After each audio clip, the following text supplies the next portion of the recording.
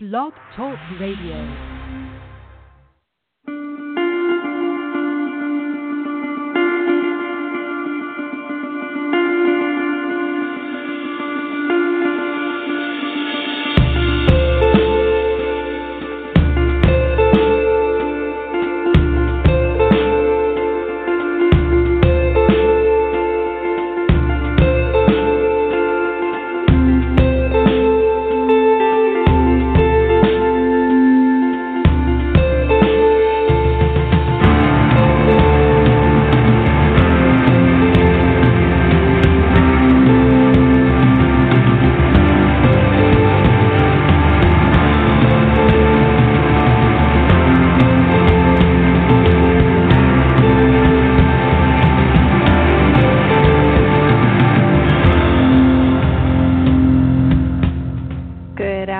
Everyone, this is the March 8th, 2017 edition of Don't Let It Go Unheard, and this is where we discuss news, politics, and culture from the perspective of Ayn Rand's philosophy.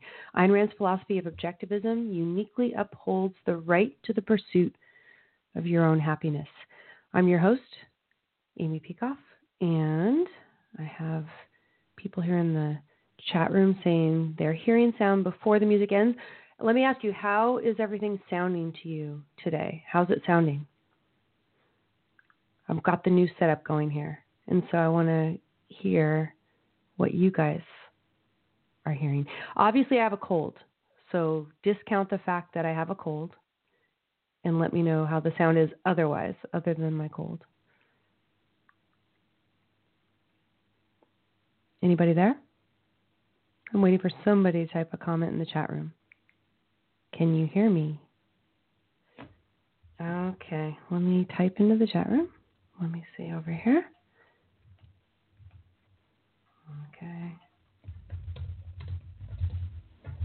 Okay, people are hearing. Good. Okay, finally, some people are chiming in. I think it's probably an issue of the comments. Yeah, I do sound like I have a cold. Anything else? A little gravelly. Yes, I've got the cold. Okay, you can hear me well. Good. In my ear, it sounds a little bit different than normal. Maybe I've got my headset volume turned up just a little too high. I was having a little pre-show dance party, so that could have been it. So here I am today. Today is supposed to be Day Without a Woman or something, right? But here I am. I'm a woman. I'm doing my show, and I'm doing my show even though I have a cold. And if you go over to the blog at don'tletitgo.com, you'll see that not only am I doing a show, I am doing, I would say, a kick-ass show. Am I allowed to say that? I hope I'm allowed to say that. Check out the program notes. The program notes are quite extensive for today's show. So this is one of the shows in which I'm going to just be plying you with a lot of material. So not only as a woman am I here with a cold working on supposedly the Day Without a Woman strike, but I'm really showing up. I'm showing up for you guys. So anyway, excellent. Title from today's show, and I'm going to explain it in a little bit, is this: is it time for Day Without the Mind? Is it time for Day Without the Mind? And this is an actual thing that I'm thinking about getting you guys involved in, and we will talk about that as I get to it. But if you go to the program notes at don'tletitgo.com, you'll see that, of course, the very first story is why women are on strike today. That's the article headline from New York Times. It's a little bit of an opinion piece. As I said, if you check out all those program notes and there's something that you find you want to chime in on, you can chime in over here at the chat room at Blog Talk Radio, like many of you are right now, or you can call in, and the number at which to do so is 760-888-5817. Jay, is it time for a day without the mind? And then just Jean chimes in. She says, don't we already have that most days? I have something very special in mind with respect to it, so we'll take a look at that. But as I said, don'tletitgo.com, there's the program notes. We're going to check out this New York Times piece, Why Women Are on Strike. And I think it'll help explain a little more why I'm not on strike today. If you actually look at a couple excerpts from that article, I went ahead and put a public post out on Facebook. You're welcome to share it if you want, but there were a couple passages that I think are very important. And any woman out there who thinks, yeah, we can have common cause with this strike because after all, there are some women's issues out there. That is not what this is about. That is not what this is about. What is today's strike about? Here is a quotation from the New York Times opinion piece. Quote from a spokesperson for this movement, Miss Bhattacharya, I think is how you would pronounce it, Bhattacharya. I'm sure I'm fumbling that. I'm sorry if I am. She says, the language of feminism in recent years has been used to talk about lean-in feminism. Continuing, she says, we do not want a world where women become CEOs. We want a world where there are no CEOs and wealth is redistributed equally. End quote. This, she explains, is why they decided to convey their new international feminist movement around the socialist philosophy of feminism for the 99%. Okay, so for many women, this so-called strike is not about treating women fairly, which I'm all for. Treat women fairly. If you want to make a cultural statement about how important it is to treat women fairly and kindly, I'm fine with that, and I'm going to make some of those statements today myself. By the way, you guys who decide you're going to listen and not hear anything at all about women being treated unfairly, you're going to hear something about women being treated unfairly. But I have a perspective on this issue that comes from the basic principle of individual rights. So there, I will separate my cultural commentary from my political commentary. This woman does not. And in fact, she's just using this issue. I don't even know if she cares about women. She just cares about an excuse to impose socialism. She doesn't want women to become CEOs, she says. We want no CEOs. We want wealth to be redistributed equally, she says. So it's about socialism for women like her. Then, what about the focus in the United States? Surely not in the United States. We don't focus on this. It says the United States strike will focus on, quote, broadening the definition of violence against women. This is according to Sarah Leonard, who is the spokesperson for the strike here in the United States. Continuing, it says, in addition to protesting domestic, sexual, and physical violence against women, and I say these are all good things, a member of the strike's organizing committee, and that's this Bhattacharya woman, she says that the strike on Wednesday focuses on rejecting the, quote, systemic violence of an economic system that is rapidly leaving women behind. There's violence in an economic system that is rapidly leaving women behind. So what are they doing here? They are failing to distinguish between, on the one hand, actual initiation of force against women, which still happens here in the United States sometimes as well, but in some countries in the world, it is extremely prevalent. In some cultures of the world, particularly those dominated by Islam, it is extremely prevalent to have violence against women. The Quran condones violence against women. Okay, violence against women, actual physical force against women is, of course, wrong. But what this woman is doing is she is failing to distinguish actual initiation of force from freedom of association, just choosing, for example, not to hire a woman. If a man wants to not hire a woman or pay a woman less for sexist reasons, he's wrong. We should condemn him. But he is perfectly within his rights to do that. And so government has no role in a situation where there is no violence. As I wrote in my post, asking government to act when there has been no initiation of force is asking government to initiate force against peaceful people. These women, the ones who are in this protest, they need to realize that there are only two ways to deal with people, force or persuasion. And what they are doing is advocating the former, force, over the latter, persuasion, insofar as they decide they want government to, quote, do something in the absence of an actual violation of their rights. This call for redistribution, you do not have a right to the product of somebody else's labor. I don't know, why in the 21st century people need to be educated about this, but apparently they do. So this is not about treating women fairly, either as a statement of rights. And, if government's involved, the thing that we're concerned about is that government treat everyone equally, that government does not treat people differently on the basis of race or sex or other characteristics that are irrelevant. All human beings should be treated equally by government. That's true. But if we want to make a cultural statement about how some people in our culture are choosing to treat women badly, that's fine. But that's not what this day is about. This day is about, for this woman, she just baldly calls for it. Why not just call for socialism today? She's probably emboldened by the fact that she's reacting to Donald Trump. And yes, there's a lot to complain about with Donald Trump, but that does not excuse a call for socialism. And I'm sorry, women, you can be mad about Donald Trump. You can even be scared that Donald Trump might do something to affect your abortion rights. And there are politicians in this country, particularly in Texas, who are actively trying to take away our rights to birth control, our rights to choose an abortion. If, horrors of horrors, we decide we have to do that. Who wants an abortion, right?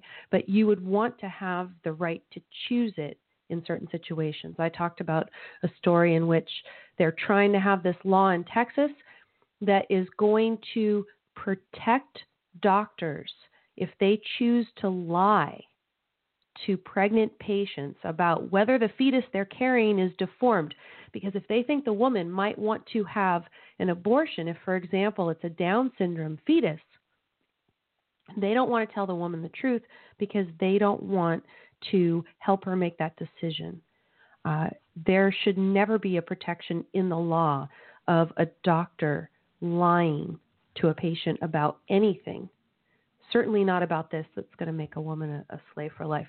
So there are real dangers, but these real dangers do not excuse a woman who is, in effect, calling for socialism.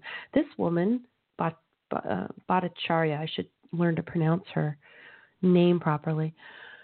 She doesn't want women to be CEOs. She doesn't want them to be successful. She wants socialism. That's what this day is about. It's about asking government to do things apart from rights violations. I've got a call. I'm going to go ahead and grab it if cool with you. I think this is Debbie. Hi, is this Debbie? Hi, Amy. And you can hear me okay over the new setup, right? I've got this cold, so I feel like it's not a Mills method of difference, right? In Mills method of difference, you're supposed to change only one factor when asking people to determine what the result is. But I've changed two on things. I've got this cold and I've got the new system. But I think it's working well. How are you doing?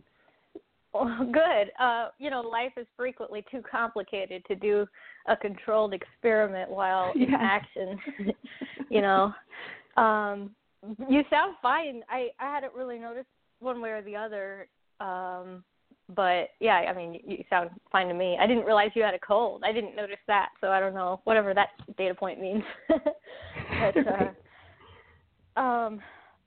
Yeah, this is an issue that's really kind of hits home for me because I think I see, as someone who has, I believe, suffered professionally on account of being a woman in a male-dominated industry, I see women like this as the enemy because she represents everything about what made me just discard any kind of advocacy for women as some kind of socialist, like evil collectivist nonsense, and ignored it. And I think that it's a huge turnoff for people in general, and causes them to push back against some legitimate social calls for better treatment of women. Like, and in my case, mostly I'm thinking of it in the professional context.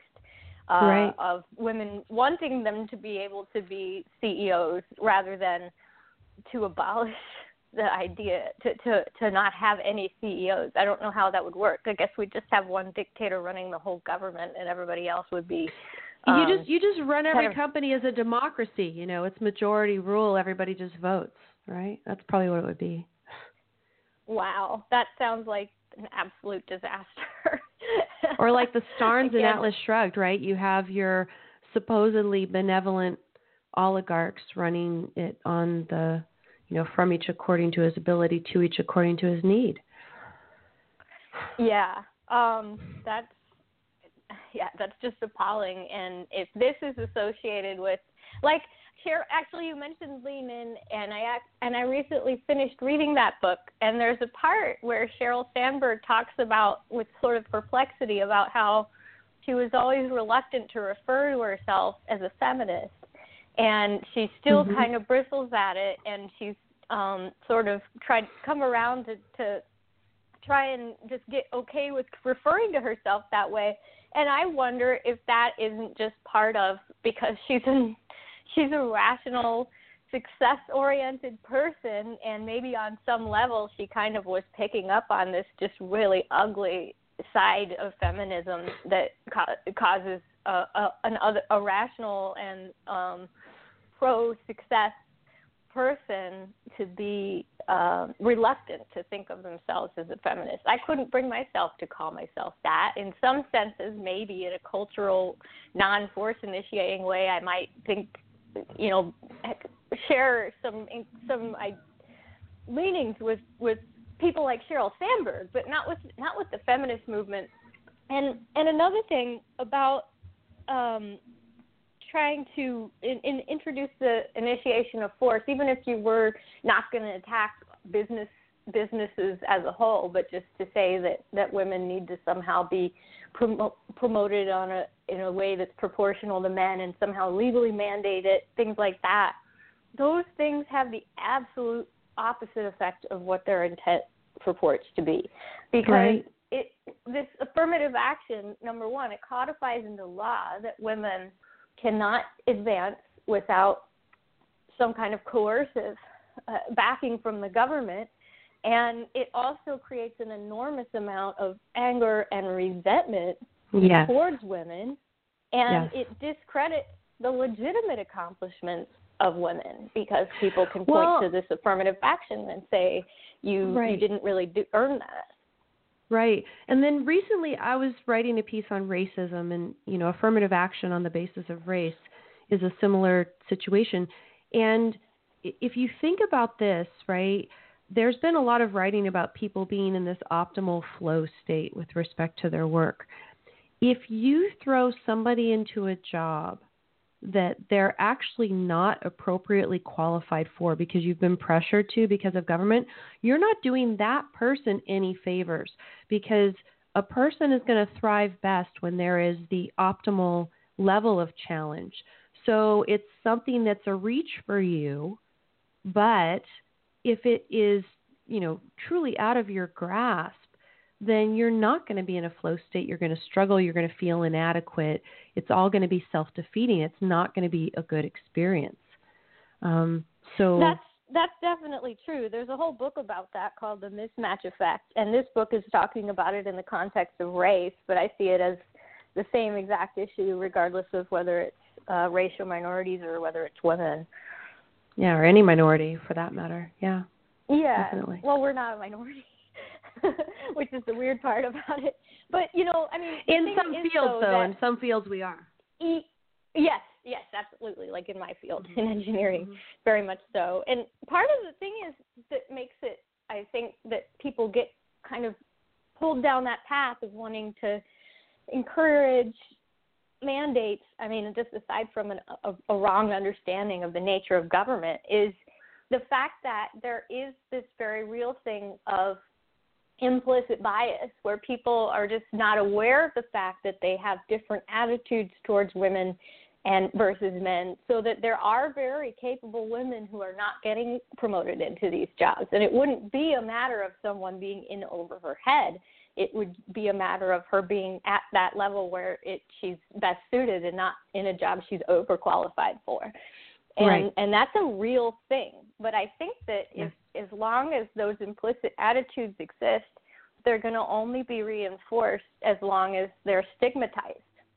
because you run up Yes. against cognitive dissonance. So like nobody wants to have to confront this idea that I'm a good person, and then that runs up against I've been discriminating systematically against people, or I earn my success versus I've had some unfair advantages over this whole other group of people. And so I think destigmatizing it is a really big part, and just saying, like, if you have this bias, and by the way, I've found it in myself too, if you have this, it's just something that you've absorbed from whatever, and you're not responsible for something that you don't hold as a conscious conviction.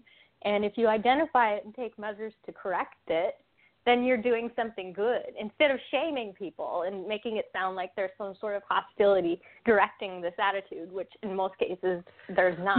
No. I mean, the thing that's better to do, of course, is to educate people, just make people aware that this exists and do studies and publish the results. And then also let people feel the true economic consequences of simply acting on this unconscious bias without consciously questioning it or trying to fight it, right? Let the market decide. A few things, Debbie. So first of all, I don't know if you saw, there's this article, I just put it from Huffington Post, and I didn't even really look at it. I mean, I've heard this from a number of sources. I just want to give people a little reference there. But there are a number of schools around the country today that have closed down because of this Day Without a Woman strike. And, one thing that people have said, which is kind of obvious, is that there are a number of working women who have been inconvenienced at the very least because of schools closing, because of other women who have decided that they're going to make this point by striking. So that's horrible. They are actually affecting their fellow women. It's like they're, actually forcing those women to not go to work because they're not educating the children. And then, think about this, and this is going to tie in later to the, Day Without the Mind thing that I have in mind. Isn't it more effective if those women would go to work, but simply use the particular day to highlight their contributions to the workplace, right? So, if the whole idea was that there is this cultural issue that, yes, in some realms, in some companies and stuff, there are women who are being discriminated against, maybe because of this unconscious bias, that you've talked about, whatever. Isn't it good just to go there and just say, okay, well, this is a day, and people think it's all corny and stuff, but, you wear a little ribbon, and it's just supposed to get people to think on a particular day about a particular issue that's worth thinking about. So it's, look, women bring something valuable to the workplace. In some workplaces, women are treated unfairly. Maybe everybody could just take a day to think about whether they have this unconscious bias, and if they do, make a standing order to, to their subconscious to fight it, right? To act rationally towards women regardless. And I would say that the objective is achieved a lot more by going and trying to educate people, asking people sort of the thought experiment. Because I was thinking today, or as I was thinking this yesterday, actually, suppose there's women air traffic controllers and stuff. Are planes going to start crashing? If we actually had a real Day Without the Mind where everybody who used their brain on their job went on strike, all kinds of people would die and planes would crash and horrible stuff would happen, right? So instead, if we're going to do this kind of a one-day protest thing, call attention, use it as a point of education. Benjamin Franklin, he would, he was trying to get himself to practice certain virtues more consistently. And so he would rotate, and I can't remember if it was weeks or months or whatever, but it would be a certain week or a certain month, and he'd focus on his practice of a particular virtue. I don't think that these days, let's think about a certain particular issue on a certain day, or let's honor our presidents and think about the value that our presidents have been on President's Day, or think about Martin Luther King on Martin Luther King's Day. I don't think these days are just worthless, window dressing. I think there's a value, but how, do you use the day? What is the day really for? And as I said, this strike is clearly trying to promote socialism. It's not anything about the welfare of women. I would say that the welfare of women is promoted far more if these schools had stayed open. You don't necessarily want your kid to be indoctrinated, but if all schools were private and, the private school that you enrolled your kid in said, hey, on this day, we're going to, tell your kids about the valuable contribution that some women in history have made or whatever, and we're going to highlight the fact that in some companies there is discrimination against women and things like that. I wouldn't do this to young kids. I'd do it to older kids, right, who could actually understand this, maybe not till high school age or something. But isn't a lot more achieved by keeping these things open and just educating people? That's my point there. Certainly. I'm sorry. I'm being a little long-winded. What did you say? Especially in the case of teachers, because they're in a position to explain things to kids and present it to them in a way that, their minds are still open and they haven't had a lifetime of like building up resentments and tending to be in denial about these things. They're just kids, and so they're probably much more open to hearing about these things. Kind of a fresh perspective. Maybe a very young child would just hear about some historical contributions of really cool women or something, and just leave it at that. I'd leave it to an expert in pedagogy to say, okay, when is it appropriate to actually sort of bring in the cultural and or the political issues? Women had to fight for the right to vote and things like this, right? At a certain point, there's that. Just tell them about some, like, do a lesson about one particular woman, like maybe a brilliant philosopher who emigrated from Soviet Russia and then came to America in the 20th century, and how she's one of the greatest philosophers who ever lived, and talking about Ayn Rand. Or just maybe with younger kids, it would just have to be something more concrete bound, like just an invention that the Ada Lovelace's contribution to the development of programmable computers, for instance, or something like that's a little bit more concrete bound that a kid could understand better than a philosopher. But just like tell them something about that from a historical perspective and leave the politics out, and just kind of give them that idea. No, definitely. And as I said, the experts in pedagogy could figure out what's appropriate at different ages. If it was a private school, they could tell you that on International Women's Day, they're going to do this. They might also talk about how women in Islamic cultures are treated horribly. A couple more things I was going to say. You talked about Sheryl Sandberg and how she felt uncomfortable calling herself a feminist. Tammy Bruce has also had this mixed relationship with the feminist movement. In fact, she used to be the head of Now and Then Left.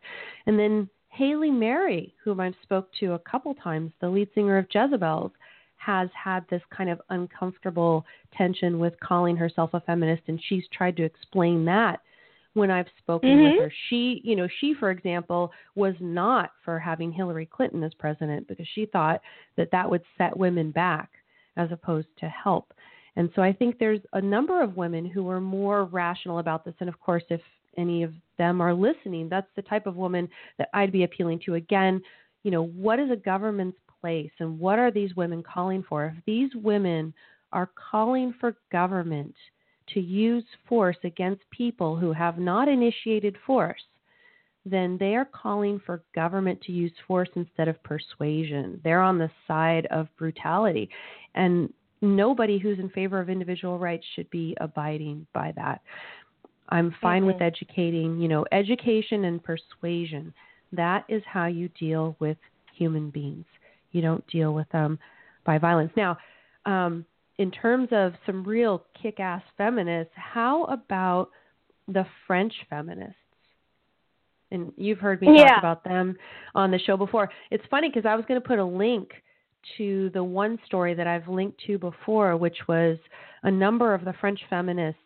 They went out and they protest topless on the Champs-Élysées. They were protesting ISIS, right? Because ISIS, they are, they think they stand for the Islamic State or whatever. They're trying to vie for leadership in the Islamic world. They're very brutal. against women. There's been countless stories about this. And these French feminists go out there on the Champs-Élysées and they protest against these horrible, horrible men and say, forget you. We're not going to be intimidated. Wonderful. The thing I was going to tell you is I tried to put the link to that. And when I went to the Breitbart story where that was, there's no photo there. I don't know if the photo got taken down out of some kind of weird censorship or something, but it's bizarre. So what I put instead is another thing that these feminists did, and there's a little video you can even watch. There was a Muslim conference, and these women, they stormed the stage at a Muslim conference, and they were topless again, and they wrote on themselves, hopefully in something that's easily washed off, but it's very black. They wrote in French, "I am my own prophet." Oh, wow. So they are cool. protesting an ideology that today in the 21st century is serving as an actual oppression, vehicle for oppression of women, which is Islam. They know, these French feminists know who the true enemy is. It is not, your enemy is not your average employer who may have some unconscious bias. That person is somebody who could be spoken with. That person is not somebody who's using violence against women. But these cultures that use violence against women, and that actually explicitly condone it, it's in their holy book and people are still observing it. That's the real danger. So, of course, I could get involved in that sort of feminist movement. Could you? I don't know if I'd quite be comfortable. I don't know if I could quite get comfortable walking around topless myself. That just really would be a way outside my comfort zone. I even if you're protesting ISIS along with a whole bunch of other women. I'd have to really work up the courage for that. I'm not saying I wouldn't have to work up the courage to do it. I'm just saying at least it would be a noble cause, and you'd feel like, okay, if I could work up the courage, this would be worthwhile. Maybe I could draw a little Muhammad stick figure on myself. so it's both a drawing of Muhammad and a woman being revealing herself in public. There you go. I think that would be it. That would be very good. So, Debbie, I don't know if do you want to talk about my idea of this little strike that I have in mind, the Day Without the Mind? Do you want to stay on and talk about that? Yeah, I'd be interested to hear what your idea consists of. Yeah, now obviously, this is plot spoilers for people who haven't read Atlas Shrugged, but the whole idea of Atlas Shrugged is the issue of the mind on strike. Now, a lot of people have said that, when do we know that it's time and should we all shrug and go on strike? And it occurred to me because of this day that these women are doing, well, couldn't you just have a day without the mind? And, obviously, if you aren't planning to make, all of civilization crash in a single day, you're not going to actually withdraw the mind suddenly on one day from every place of employment and everywhere else, right? The planes are going to be crashing.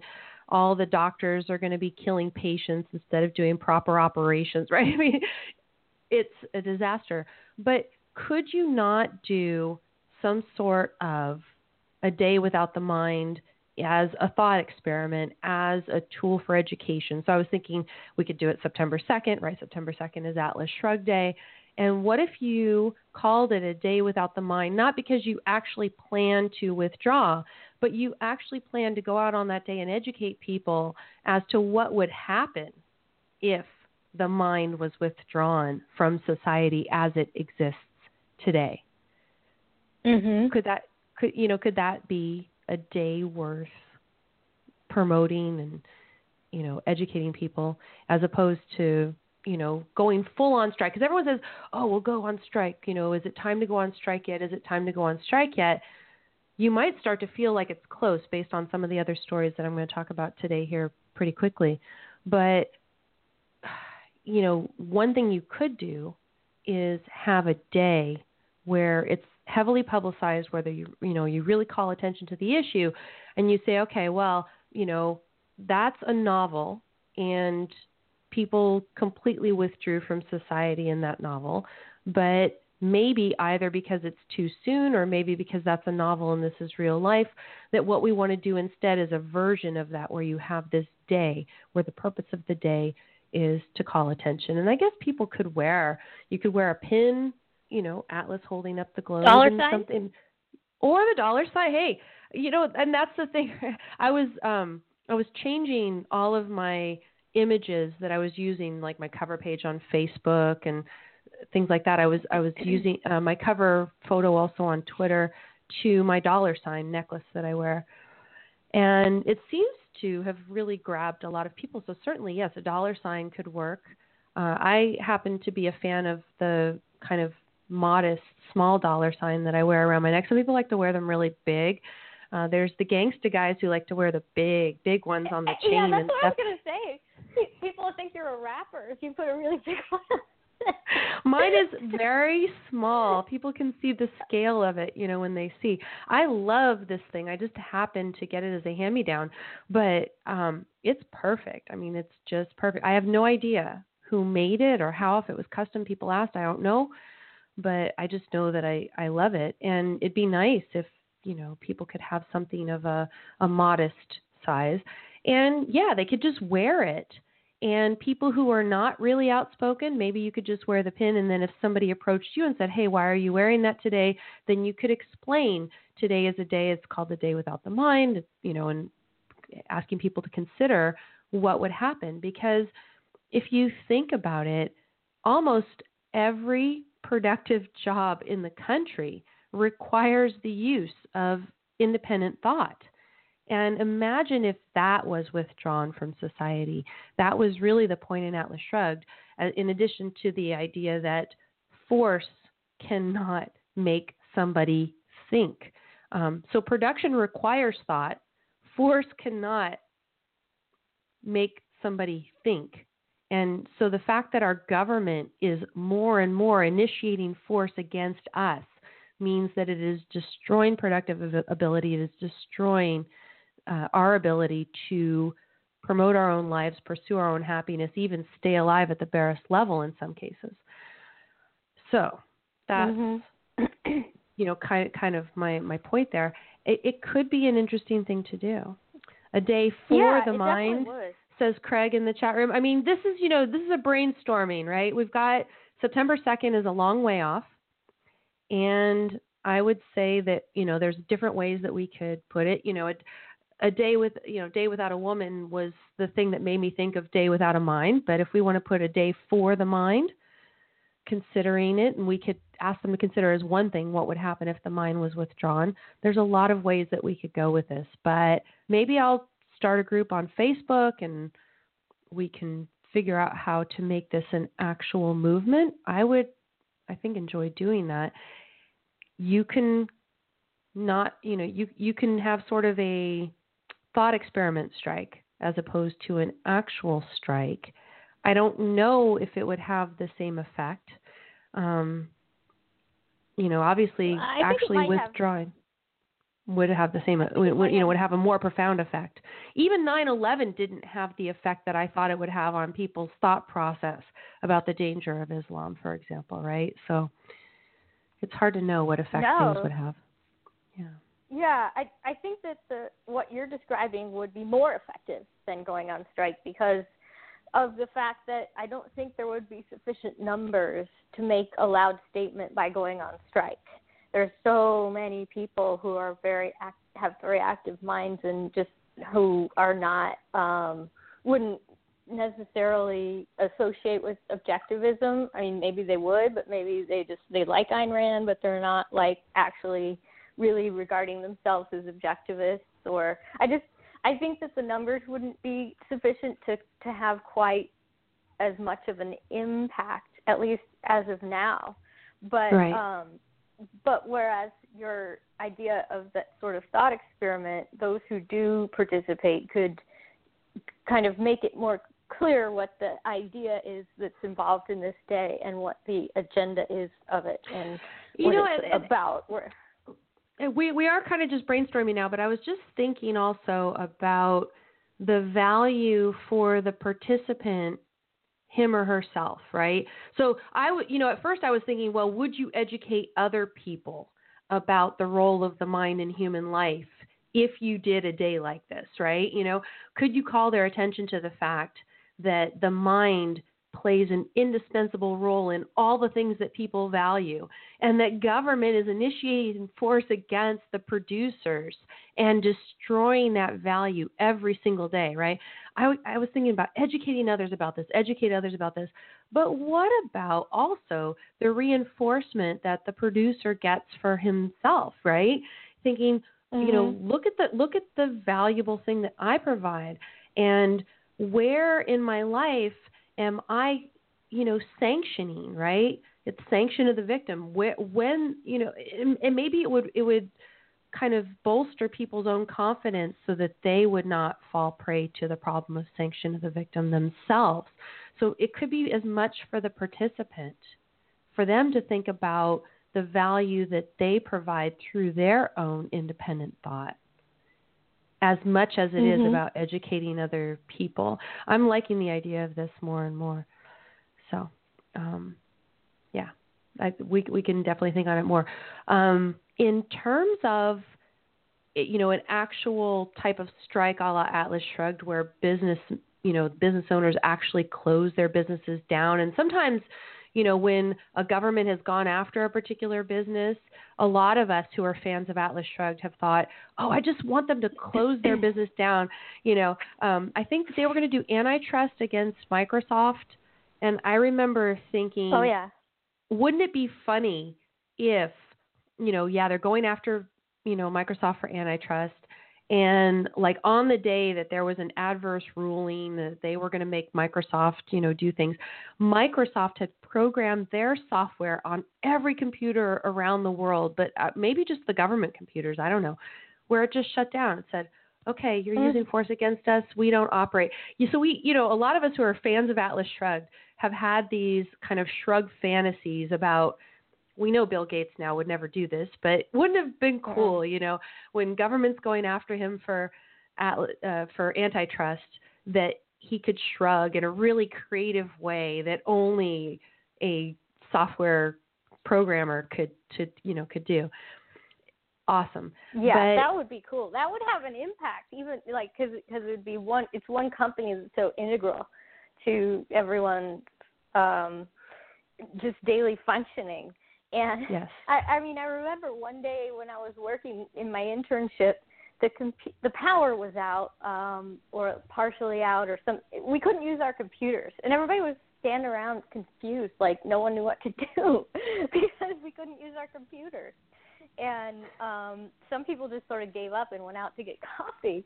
And it was just hilarious because there's just all these engineers standing around and we just couldn't work. We didn't have our computers, and that shut us right down. So it would definitely have a big impact. No, I mean, it definitely would, but we haven't seen any of these tech leaders maybe pushed up against the wall enough to do it. But I think the only one who was even close to being pushed up against the wall enough to do it was Microsoft. Apple's come close, though, right? They have done some nasty things to Apple. And, so far what they've just been doing is directly fighting it. So, for example, I love the fact that Apple has fought for its ability to encrypt the phones and to withhold the key to encryption from the government. I'm going to talk a little bit more about that in a little bit in connection with this Vault 7 stuff. One more thing on this issue of shrugging, though. There's an old case that was brought to my attention by a listener, Daniel Henry, and it is covered in this Duke Law Journal article that I have a link to. It's a PDF that I have a link to at the blog at don'tletitgo.com. It concerned this company called Darlington Manufacturing Company.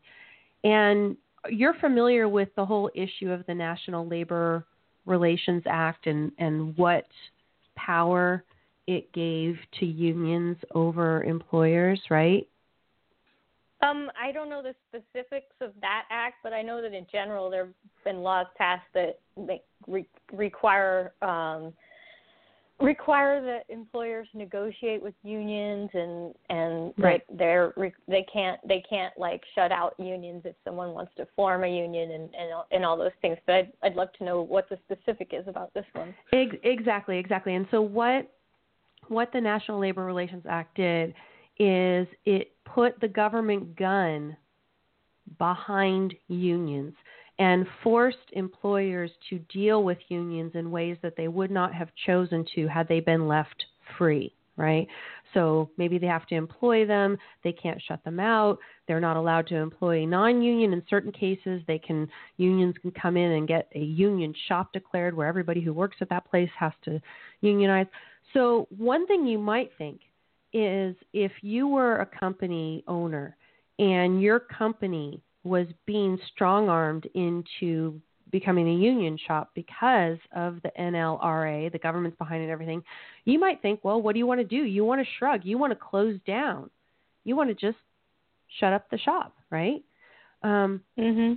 Apparently, there is, at least according to some courts and the National Labor Relations Board, there's not an unequivocal right just to close down your company. Can you believe that? What does that mean?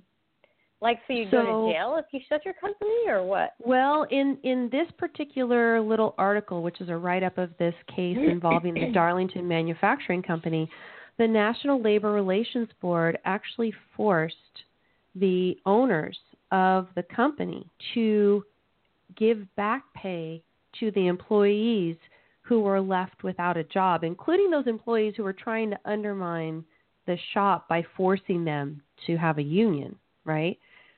Imagine you can't just close your business and choose not to employ anybody anymore. You can't even do that.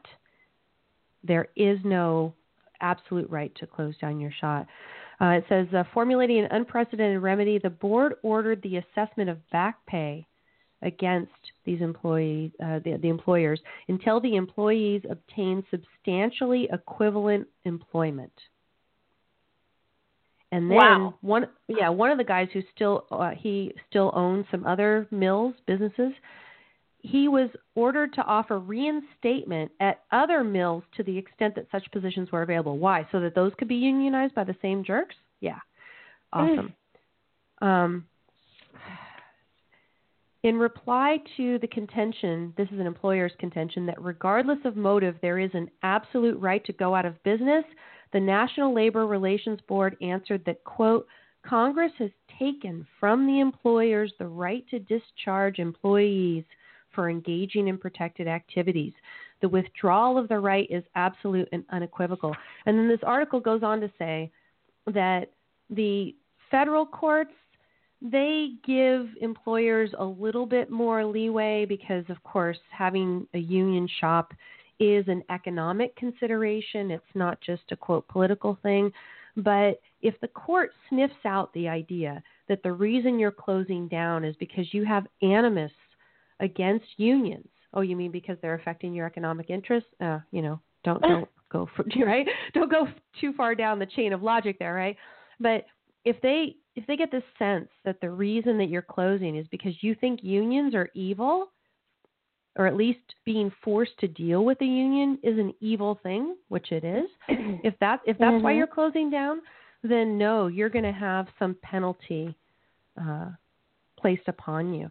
So what does this show you? It shows you that the scenarios that were depicted in Atlas Shrugged are ones for which the legal system in the United States is trying to provide a remedy for the employees that you would fire if you did that. So here you are, suppose you're thinking of starting a business in the United States and you think, okay, Trump, he kind of goes by whim. I don't know. Things are looking potentially a little bit better under Trump. The stock market is up, based on the fact that Trump is promising all this stuff, the stock market is up. We'll see if he actually delivers. We'll see what happens to the stock market if he doesn't.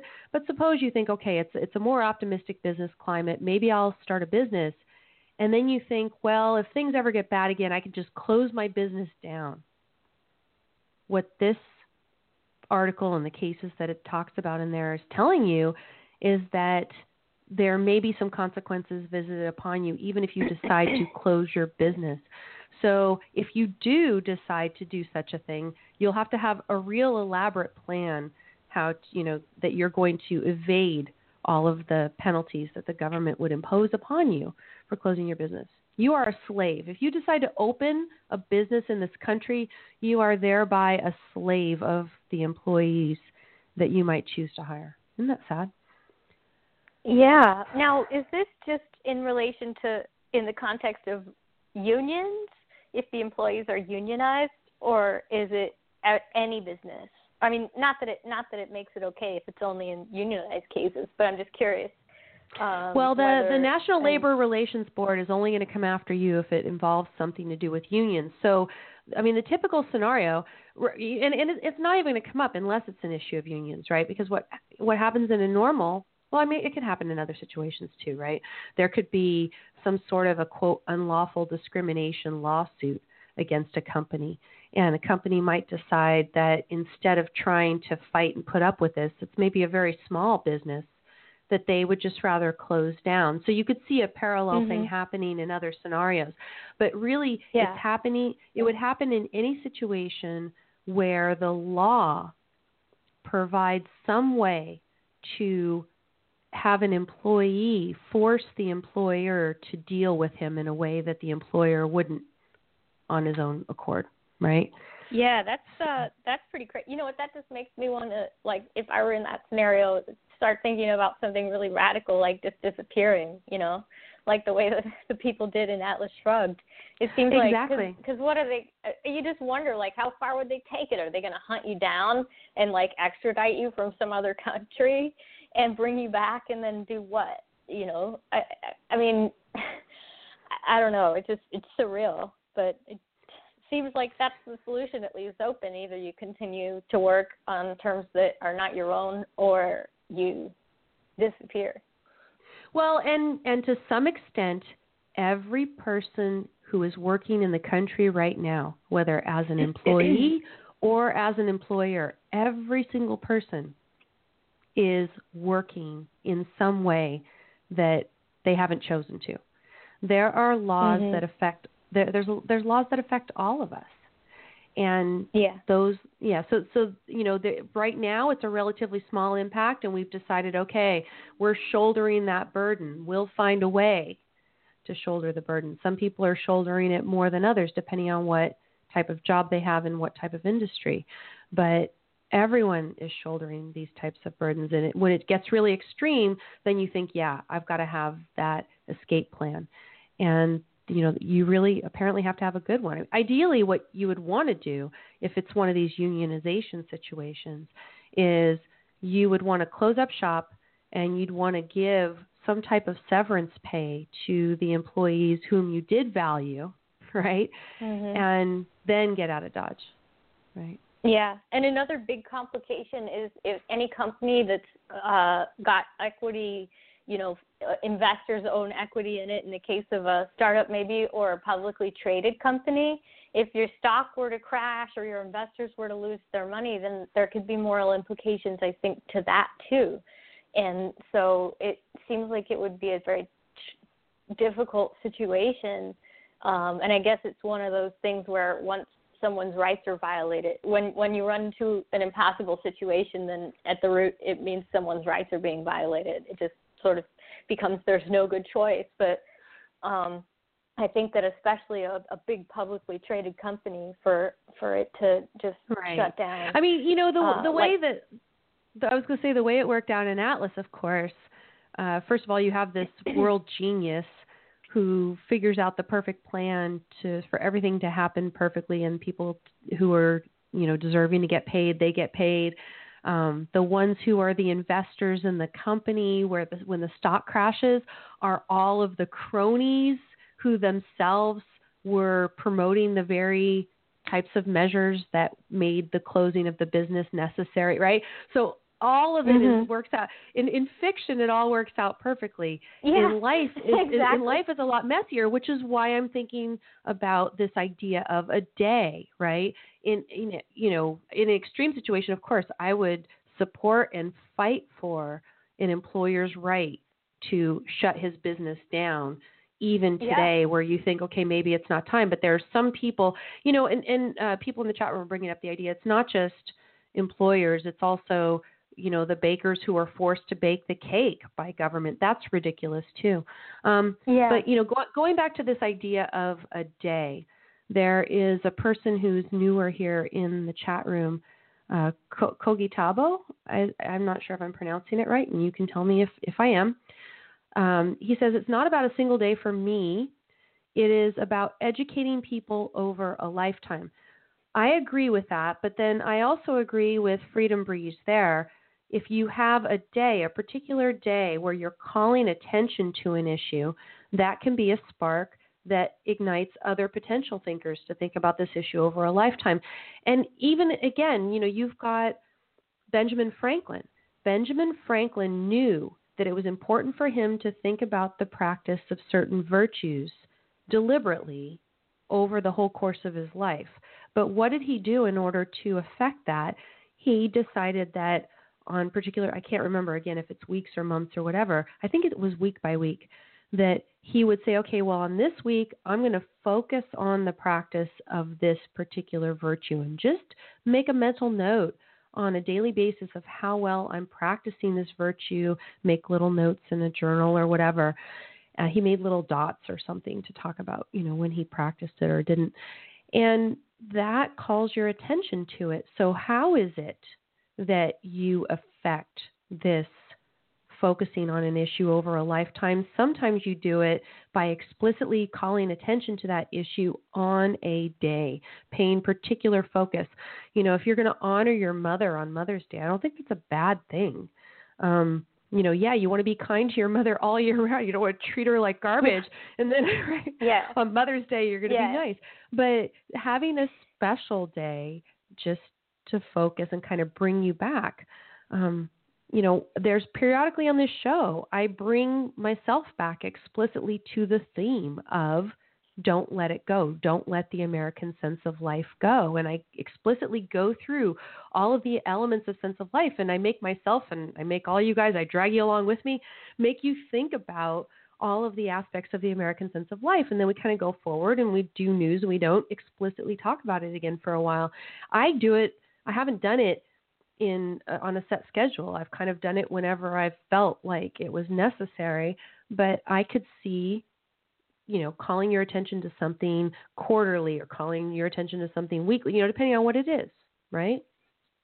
Yeah, and it's interesting that you bring that up because in terms of people who achieve mastery in different areas, one of the things that is essential to that is focused practice.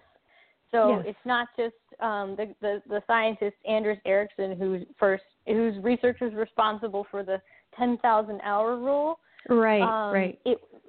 What he talks about, though, is that it's not just a matter of 10,000 hours of doing something by rote, but rather during those times you're doing a very focused practice and maybe focusing in on one component of your technique or whatever it is that you're trying to master with guidance and feedback. And that's the way to really master a thing, is to focus on specific aspects of it at different times. So that's quite consistent with what you're saying about having those particular days. Okay. Well, I'm going to still percolate on this idea. And Debbie, I thank you for helping percolate it with me. Anything else before I let you go? Welcome. No, that's all. Thanks for talking to me. Okay. Well, happy International Women's Day, and I'm glad that there's another woman. I know there's many of us who take it in the proper spirit, and we'll talk soon. Yeah. Okay. Take care. Talk to you later. Okay. So going back over to the blog at don'tletitgo.com, let me talk about some of the things that have been going on in the world that make you think that it is time to call for day without the mind in some form. Again, as I said, we're percolating the idea. It's in process out here. You don't necessarily want to do the full-on strike, but maybe there's a day that we can do that can be effective both for the participants and for our audience. Few things. Spotify. Let me just tell you quickly. I've been a member of Spotify, which is just a music streaming service. Here is a way not to manage your business. Here is the way not to implement a business decision. What they did is Spotify had this messaging feature. And with their messaging feature, you could send people on Spotify, other people on Spotify, particular songs. So you send a song to a friend, maybe with a little comment about, hey, listen to this, and I really like this about it, or whatever. Or you could just send it as a little missive, to somebody. And it was a really cute feature, right? So people would send songs back and forth to each other. And I had some of this where I had a couple friends that I was sending stuff back and forth to. And, you would want those records, right? And in part, maybe it's a lot of cool music and you think you're going to make a playlist out of it or whatever. So Spotify decided, they did some sort of research, and I guess a lot of people were not using this feature. In part, it's because it was poorly designed user interface-wise, but that's a whole other story. But suppose it's valid. Suppose you have a business decision you're going to make. You're going to get rid of this messaging feature. How would you do it? If you are a rational business person who cared about your customers, you send a notification out and you say, in 2 weeks, we're going to get rid of this messaging feature. If you would like to retain the information that's in your messages, we suggest you download it. You might even give them a little way to download the messages or something, but just let people know in 2 weeks this is going away. So if there's any information in there that's valuable to you, go ahead and pull it out now.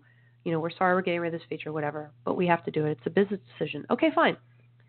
They just got rid of it one day. That's what Spotify did. They got rid of it. And if you click the link that I have at my blog at don'tletitgo.com, it says Spotify messed up, you will see, I don't know how many pages they're on now, but they were on 54 pages of consumer complaints because they just got rid of this thing without notice. The software updated and boom, the inbox was gone. Nobody could find their messages. There happens to be a way right now to retrieve the data, and I did figure that out. So if anybody had that problem, you can message me on Facebook and I can tell you how to do it. But the only way I was able to figure that out was through the kindness of a fellow user who posted within all of the complaints a link to a place that you can actually find this information. But Spotify itself has not told people. And what have they done? Spotify, if you complain about this, they say, well, direct message us and we will make you a playlist out of the stuff that people have messaged you. What does that mean? You're giving Spotify permission to go into those messages, which any user would think it's private, that they're not going to go in there, and they're going to dig in. It's completely wrong. They did it entirely wrong way. Don't be like Spotify when you are running your business, especially a social networking type business. If you want to get rid of a messaging feature, give people some notice first. Just that. Now, what about Obamacare Lite? What about Obamacare Lite? We know that a couple days ago in the evening, the Republicans went ahead and published their alternative replacement plan for Obamacare. And if you actually go to the link that I've posted at the blog, don'tletitgo.com, the headline is How the House Republicans Proposed Obamacare Replacement Compares. Then you can actually see the replacement between the two. So there is no longer, under the new Republican plan, an individual mandate, but instead what there is a 30% surcharge. Companies are allowed to charge up to 30% on premiums if a consumer purchased a new plan after letting their previous coverage lapse. This is to encourage people to remain insured and probably also to let companies recover some of the costs, because some people are going to try to get themselves, quote, insured only after they have some horrible pre-existing condition. There's been a lot of memes going around on social media about, people wanting to buy house insurance after their house is already burned down. There is no difference between what the government is mandating for these health insurance companies and that same type of scenario that everyone's, quote, laughing about. Yeah, you cannot call an insurance company and get your house insured after the house is burned down. But somehow in healthcare, everything is different because healthcare is essential. Well, isn't a home essential? It's only a matter of time, right? There is no employer mandate anymore on larger companies to offer affordable coverage.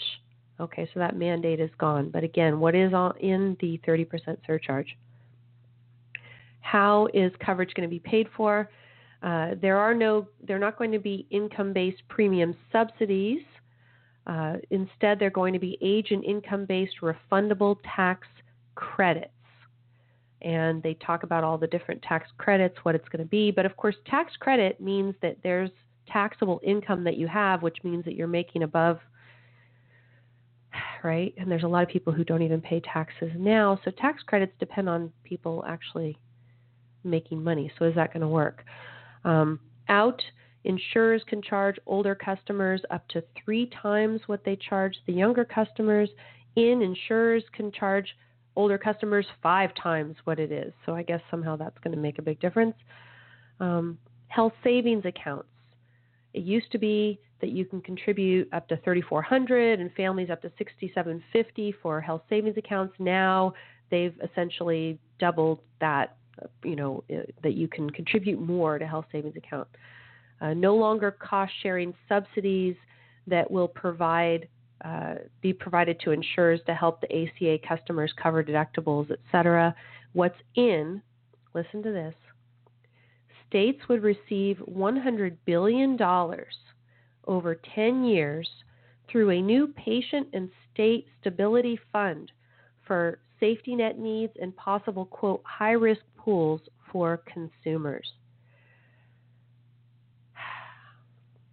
Proposed changes to Medicaid, how it's going to address Medicaid. Out, they say Medicaid as an entitlement program with open-ending matching federal funds for anyone who qualifies.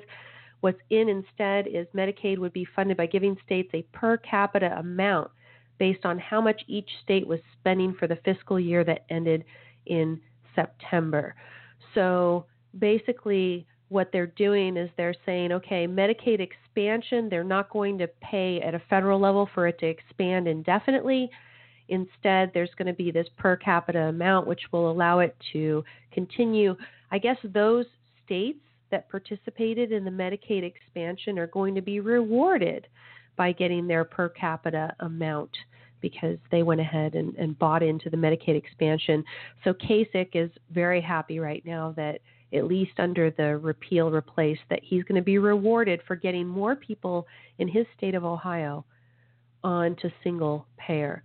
How the Medicaid expansion is affected, 31 states have broadened their Medicaid programs to cover people making up to 138% of poverty level income.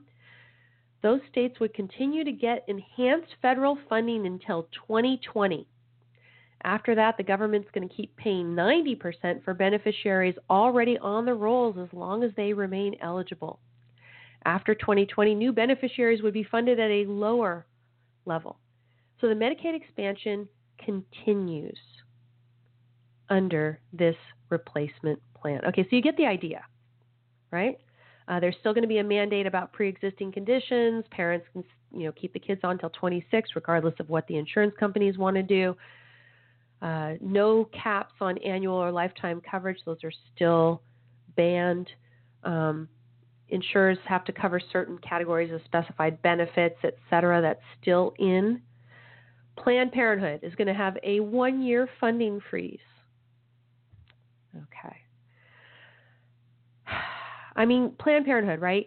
I don't think government should necessarily have to pay for abortions or any other medical procedure, but given that government is such a huge funder of medical procedures anyway, it is important whether abortion is included in that list, right? In a rational world, I would never force anybody to pay for anybody else's abortion, right? But in this world right now, in the context where so much of our medical procedures are being paid for by government, to have government make medical care so prohibitively expensive and then not cover abortion, I think is discriminatory. So I'm not actually behind this, even though normally I would be for freedom of association and say, hey, nobody should be forced to subsidize Planned Parenthood. That's ridiculous. Nobody should be forced to do that. In today's context, when you say, okay, well, we're going to pay for everything else and not that, it then ends up becoming discrimination. So there is that to think about. Yeah, over in the chat room, they're talking about Trump's economic illiteracy. I'm sure that that's part of what's playing a role here. How in the world? I want to see this scored for cost, among other things. What did I say over at the Don't Let It Go Unheard page? I observed that here we have now, right? We have the GOP. This is Paul Ryan's GOP coming down on the side of forcing insurance companies, right? Forcing insurance companies to deal with customers on terms which they do not agree to, right? That's what they're actually doing right now. That's what they are forcing the insurance companies to do. So what does that actually mean in practice? They're in favor of using force. That's what the GOP is saying. We are now also in favor of using force to ensure that everybody has quote unquote access to so-called health insurance. Both parties are in favor of this. That's the official thing that we learned thanks to Paul Ryan this week. And so the thing that I facetiously asked is, should I just go ahead and register libertarian now? Not asking for me, asking for a friend, of course, not for me. But now that both of the parties are indistinguishable with respect to forcing participation in the industry, the only way that they think they're getting away with this, right, is that they're not forcing the individual voter, the consumer. They're only forcing the companies to behave in certain ways, not the individual consumer. So they think they can get away with this. They are still in favor of force, and they are still destroying healthcare. They're still going to destroy the quality of healthcare for everyone. So that was today's question. My little acronym for GOP, or how I spell out the acronym, instead of grand old party is what they called it, right? Gang of parasites. Gang of parasites, because they are still perpetuating this redistribution of wealth, which is Obamacare. The title Obamacare Light is not a smear. I mean, that's really what this is. This is Obamacare Light. Let me go back to the blog at don'tletitgo.com, because I found an article today which is the latest on the Republicans having to try to sell this, right? The GOP is actually trying to sell Obamacare Light to its party because, they've got the majority, right? They have a majority in both houses. They've got a Republican president, and there's a real concern over whether they can actually pass this because there has been a backlash. Rand Paul has been spectacular on it. One thing I'm wondering, and I've asked this out there on social media as well, does Ted Cruz now regret not squarely addressing the issue of whether health care is a right? If you recall, I did a discussion about that debate that he had with Bernie Sanders, and I actually posted out there sort of the money quotes from the debate, because Sanders, an hour into it, forced Cruz to confront directly the question of whether health care is a right. And Cruz really skirted the issue. He spoke in terms of access and this and that. And he said some things that were right, but he never squarely rejected the idea of health care as a right. And now what do we have? We have Obamacare Light. Obamacare Light is making sure that no one's, quote, left behind from access to, quote, health insurance. Again, it is not health insurance if there is mandated coverage for particular conditions and stuff, which is still in there. Latest headline from Washington Post, GOP healthcare plan, White House vows full court press on behalf of proposal. And Paul Ryan was saying, that, everything's fine, right? He said, so listen to Paul Ryan talk about this Obamacare Light plan. I gave you the details, right? How it's still very similar to Obamacare, how it still perpetuates the Medicaid expansion. It's still helping all of these people get into a single-payer socialized medicine system, aka Medicaid. The Republicans are doing this.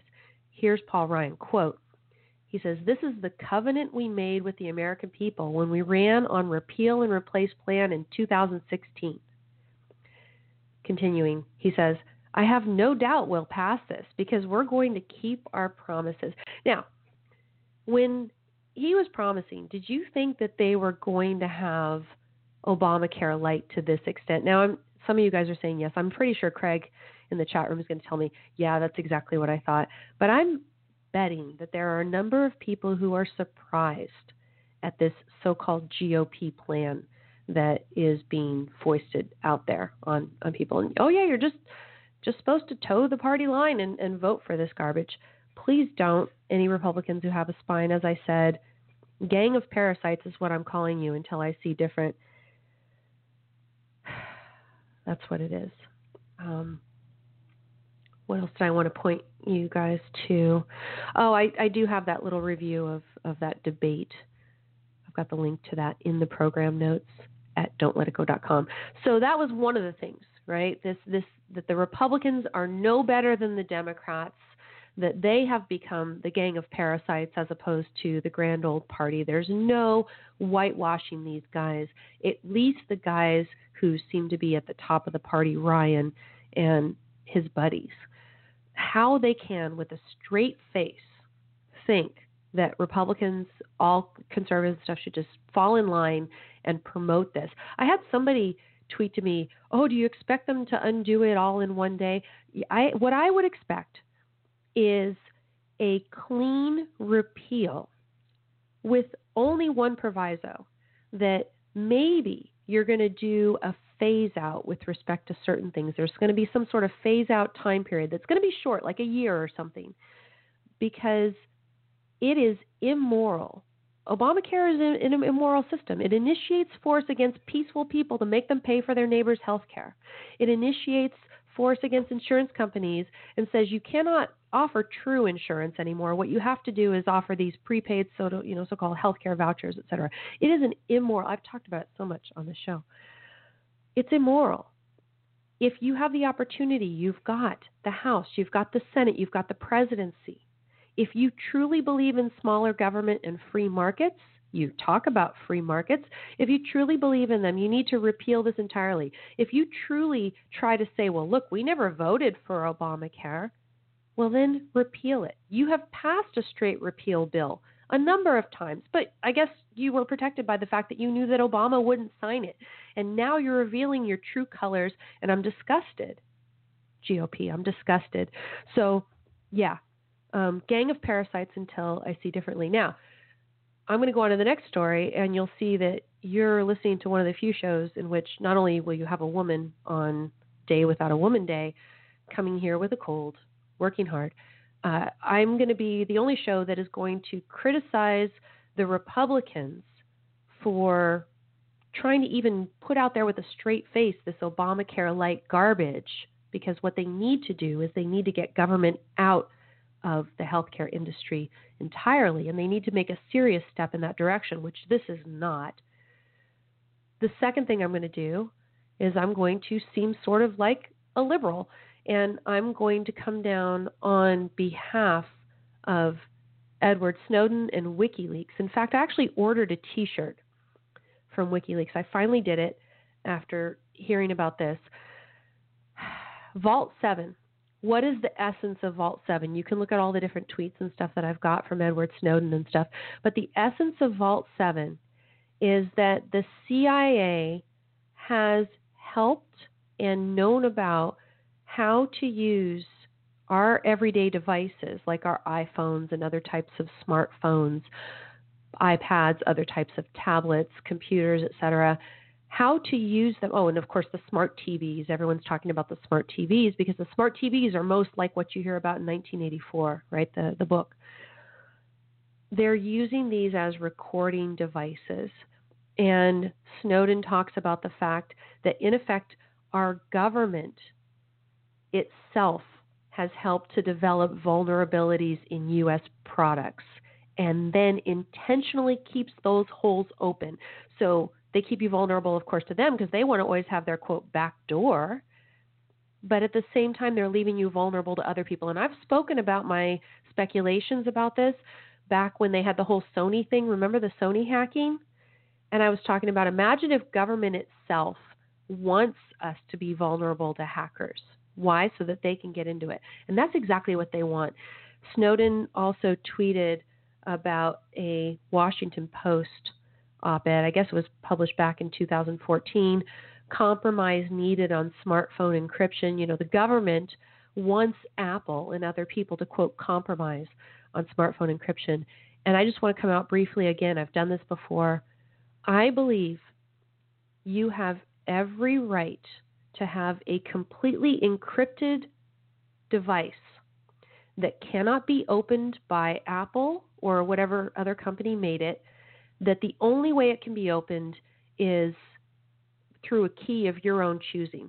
So I believe morally, it is right for you to have a smartphone that is the equivalent of your house, right? You've got your house and you're the only one with the key to your house.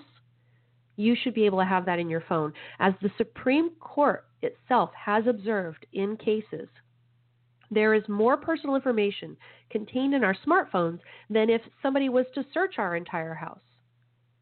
If the government has to come to you with a search warrant for your house and you have to let them in, it should be the same, or it should at least be possible for it to be same for your device. It is perfectly moral for Apple to offer to us an encrypted device that they cannot get into. It's great business practice, of course, because I don't want people at Apple snooping around in my phone either, right? You want it to be as private as possible. If Apple can make this possible via technology, it is perfectly moral for you to have it. Since when should the government be able to be lazy and go to the company to get the information about you, as opposed to come to you directly with a valid warrant based on probable cause and particularized suspicion? Garbage otherwise. So CIA, I was joking before the show. I hope the CIA likes Muse because I have my little Muse dance party before the show, get myself, energized and psyched up and everything. I hope they like Muse because you're going to be hearing a lot of Muse, CIA people. Okay, that's fault 7. The whole wiretap thing, Trump, it's totally believable that Trump was being tapped. Certainly Trump was being tapped. Look at Vault 7. How about that? That's a pretty quick handling of that issue.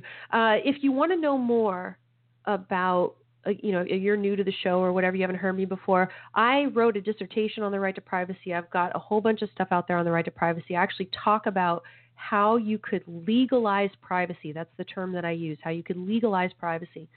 And the places to look for my views on that, I've got a couple really good sources in the program notes at the blog at don'tletitgo.com. I've got a written article called Don't Tread on My Metadata, in which I talk about what I think would be legally required to actually protect our right to privacy in today's context with a highly technological society where we are sharing information with Apple and Facebook and everybody else. That's how we live our lives now. Facebook has more personal information about us than you could find by walking around our house, I bet. Then, Heroes and Dogmatists is a show in which I defend Edward Snowden as a hero, and I also talk about what he's done in the context of my whole plan for how you could legalize privacy in today's world. So you could check that out. We only have a few minutes left, so what I should do is talk to you about the rest of the links. I'm not going to be able to do justice with them as much as I'd like. I thank you guys for participating over in the chat room, and I'm sorry I haven't been in there as much as I could today. I do have quite a bit on these program notes. I've got a little bit on the Middlebury case, and the whole idea of people being physically attacked for expressing a viewpoint on a college campus is unbelievable. And the fact that in some cases, on some campuses around the country, there is not even a penalty for initiation of force for the students who have done it at events, like, for instance, the UCLA event where somebody came up and just actually shoved a whole bunch of books off of a table. That's, a physical act, right? That's trespass to chattels in our old lawyer speak. There should be consequences for students who initiate force against others in these contexts. Freedom of speech needs to be protected in our society. There's an article about Marine Le Pen who's been stripped of immunity, legal immunity, because she has tweeted about some of the horrible atrocities committed by ISIS. Apparently, it is not protected speech, not even if you're Marine Le Pen. You can't even have immunity anymore for expressing an opinion about ISIS killings, how horrible and unjust and what horrible atrocities that they commit.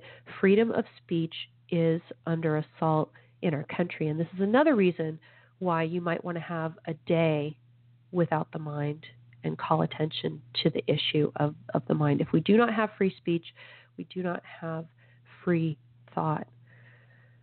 I have an article about the truth about Sweden. It talks about the plight of women in Sweden, and there is some debate about whether the discussion of how bad it is in Sweden it's really based on facts or not. And everybody's got it's hard to get to the bottom of the issue.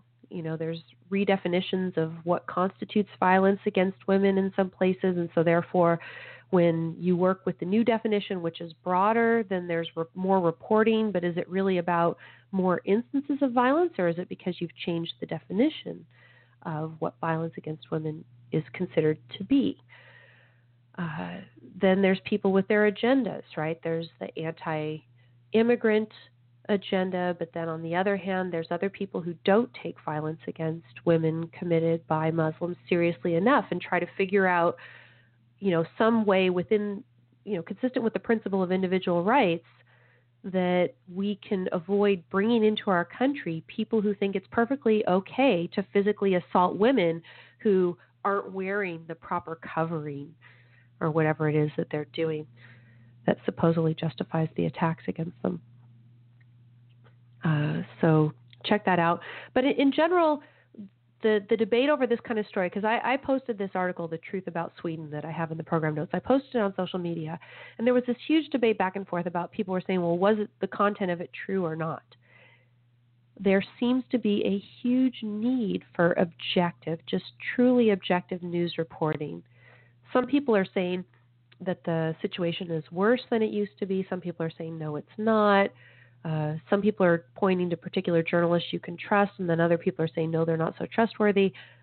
If there was a proven, truly objective news source, I'm thinking there would be a lot of people who would flock to it. It's a tremendous business opportunity, so just putting that out there.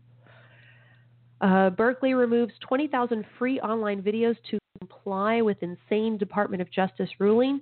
In essence, people with disabilities, certain disabilities, who need closed captions on the videos were not able to access them. And so because all of these free videos, all this education that you could be getting for free violated the American with Disabilities Act, they went ahead and took that out there.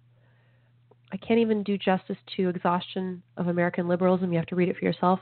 I wanted to say a couple things. There's a Dear Daddy video there, and that video addresses the very serious issue of how in some male cultures, and it's not just Islamic, there's people who use casually derogatory words and phrases against women, and how that can implant in a man's mind the idea that it is okay to physically assault a woman. And so that you should, as a man, take a moment to think about the types of language that you use about women. That's the kind of thing we could talk about today legitimately, and that's what I just did.